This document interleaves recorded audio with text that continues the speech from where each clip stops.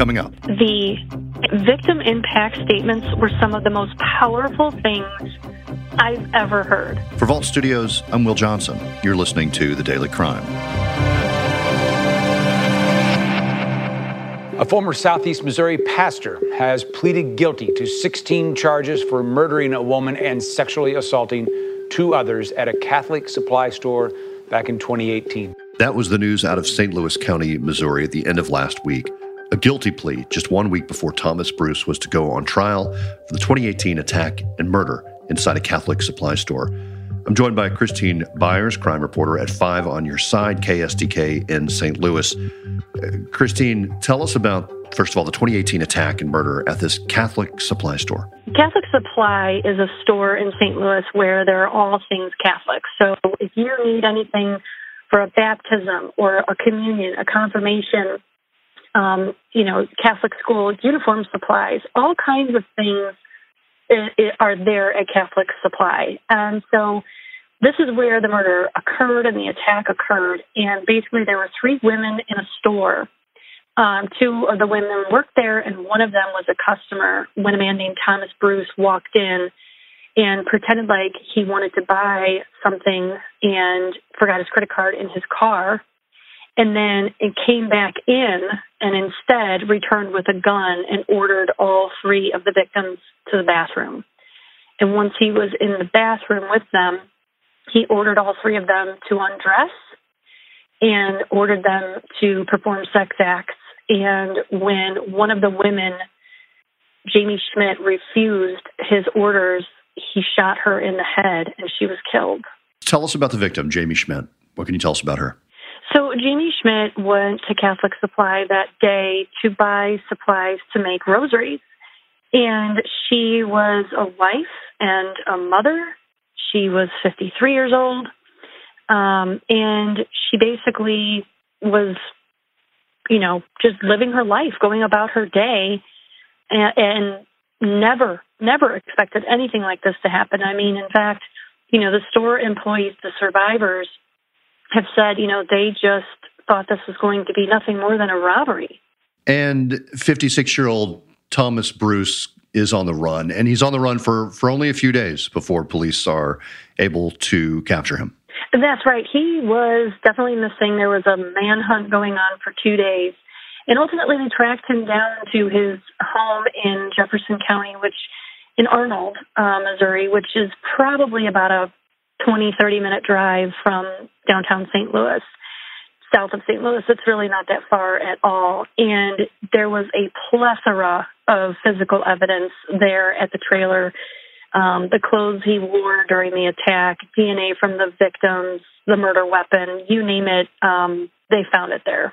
When they went to his trailer, oddly enough, he was a married man. And his wife was there and had no idea, of course, that this was going on. So the next thing she knows, all these police are descending upon their property, and she has no idea what her husband's been accused of. So he is arrested, and it turns out he's connected to another attack then that took place a few weeks earlier. Can you tell us about that? Just weeks before he attacked the women in the Catholic supply store, a 77-year-old woman in Jefferson County, Missouri, reported to police that a stranger had come to her door and basically forced his way in. Jefferson County authorities say that Bruce was posing as a member of AMVETS when he barged into a woman's home and sexually assaulted that 77-year-old woman. According to the court documents we got today, the woman's phone rang during this attack, and she said it was her husband calling to say that he would be home soon. Prosecutors allege that is when Bruce said that he would then kill her husband. Bruce then put that woman in a spare bedroom and stole her cell phone before leaving the house.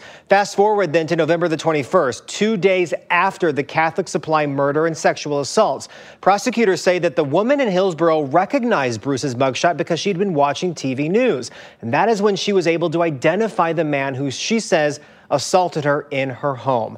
Now, in addition to that, there was a tracking device that was on Bruce's car because of his insurance, and Jefferson County Sheriff's Office tells us they were able to place his car at her house the day of the Hillsborough attack. St. Louis County Police say they also found, as a part of their Catholic Supply investigation, Bruce's cell phone records. And Kay, what's interesting here is that those cell phone records they uncovered in the Catholic Supply murder investigation pinged his phone and his car in Hillsborough the day of that attack 2 months prior. So it all matched up. Thomas Bruce is described as a former minister, but my understanding is that he tried to start up a church and that didn't go all that well. What can you tell us about his background? He was involved in this church, and things apparently started to go south when his sermons turned very anti-Catholic. And the parishioners were growing very concerned, making complaints to the higher-ups in the church organization, and it was quickly determined that he no longer was, in line with the church's teachings, and that ended for him. Bruce first came to Missouri in 2003 to pastor a church in Jackson, Missouri, near Cape Girardeau. A former member told the I-Team his messages strayed from church teachings, and the congregation fell apart. Thomas Bruce has then been behind bars for a while now, and I think there have been some trial delays with COVID, and the trial was approaching, and then all of a sudden we hear that he has pled guilty, right? So Thomas Bruce has been jailed for 3 years, and during that entire time, it absolutely appeared that he was ready to go to trial. Just weeks before this plea came, his defense attorney was entering motions to have evidence against him thrown out. So, certainly all signs were pointing toward a trial here. And so the plea agreement came as a complete surprise to everyone involved, prosecutors, even his own defense attorney. It was very unexpected. And Bruce was pleading guilty, or has pled guilty then, to 16 charges related to the sexual assault of the 2 women at the Catholic Supply store, also the murder that we've spoken of, the murder of Jamie Schmidt. And then as far as that other attack goes involving the 77-year-old woman, those charges were dropped as part of this plea, right? Exactly. So prosecutors in Jefferson County, as part of this plea, agreed to drop the charges against him related to that sexual assault that happened just weeks ago, or weeks before the Catholic Supply attack, involving that 77-year-old victim who is now 80 years old. And prosecutors basically said that they conferred with that victim, explained to her that he wanted to enter a guilty plea to murder first. And with that plea, with that charge, the judge was expected to sentence him to life without parole. And she said if that is the sentence he gets, then she would be comfortable dropping her case, and just knowing that he would spend the rest of his life in prison. Another maybe surprising aspect, though, of this is that the sentence that he was going to get, whether it went to trial or not, or if he pled guilty, actually wouldn't have changed significantly, right? Yeah, there really wasn't any gain for him to enter into a plea agreement or go to trial. The outcome would be really pretty much the same. This would not be a capital case. Death penalty is not something that St. Louis County prosecutor believes in. The charges in Jefferson County, which is one county over, did not rise to the level of a death penalty case. Really, the only gain to him was, that he would not face the charges in Jefferson County because they would be dropped. But again, he's already been sentenced to life in prison now. So there really is a mystery as to why he decided to do the plea instead of proceed to trial. And life behind bars means exactly that. Prosecutors have said that he will not get out of jail. Exactly. And, there has been speculation as to his motive. There was a critical moment at trial, actually, where he was expected to give a statement. In fact, the entire hearing for about an hour, he would not take his eyes off of his handwritten statement on the table. He would not look at the victims. He would not look up hardly at all unless the judge was addressing him. And so everybody was sort of waiting to hear what could he possibly have to say for himself. And when it came time for that statement, for him to read that statement, his attorney announced that after hearing what the victims had to say, he had changed his mind because he didn't want to take away from the impact of their statements, with anything he had to say. And so, you could draw speculation there that perhaps, sparing the victims and the community, really, the trial, maybe that was his motivation. It's uncertain. I mean, certainly there was a lot of discussion about faith here. Again, this all happened at a Catholic supply store. He was a former minister himself.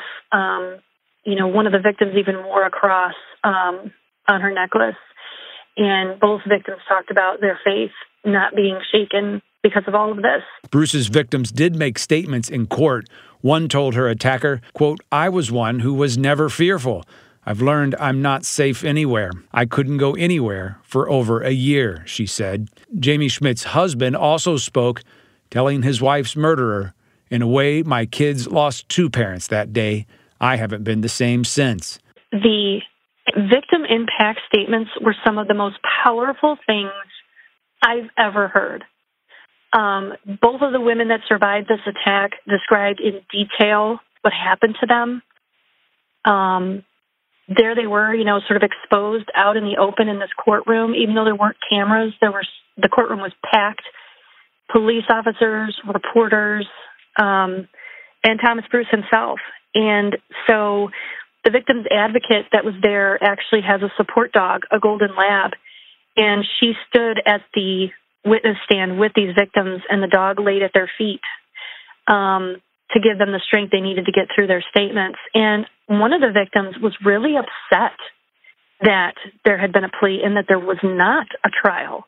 And I was really surprised by that, but she basically said she felt like he was a coward because all up until this moment, she had heard through media reports that he was doing all of these things, adamant to go to trial and prove his innocence. And at the very last minute, he backs out. So she called him out and she said, "You're a coward, just like you were that day. You are doing it again." Both of these women described the just complete changes to their lives, the PTSD they're experiencing, the fear they constantly live with, and, everything that they've missed out on in the last 3 years of their lives. My understanding also, Christine, is that Jamie Schmidt's son spoke at this hearing, right? Absolutely. So, yes, Jamie Schmidt's husband, son, and brother-in-law took the stand, and her son's victim impact statement was just absolutely powerful. He basically announced to the room that for the first 16 years of his life, he was Jamie Schmidt's daughter. And for the past 6 years of his life, he's been her son. And he talked about how difficult it was for his mother to accept the transition and the decision that he had made, and that she ultimately came to embrace it in a way he could have never imagined. And on top of all that, gave him the courage to really move forward with what he was doing.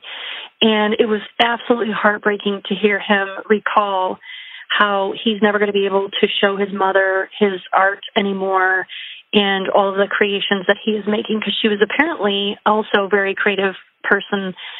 He said that there's not a wall in their house that doesn't contain some form of her artwork.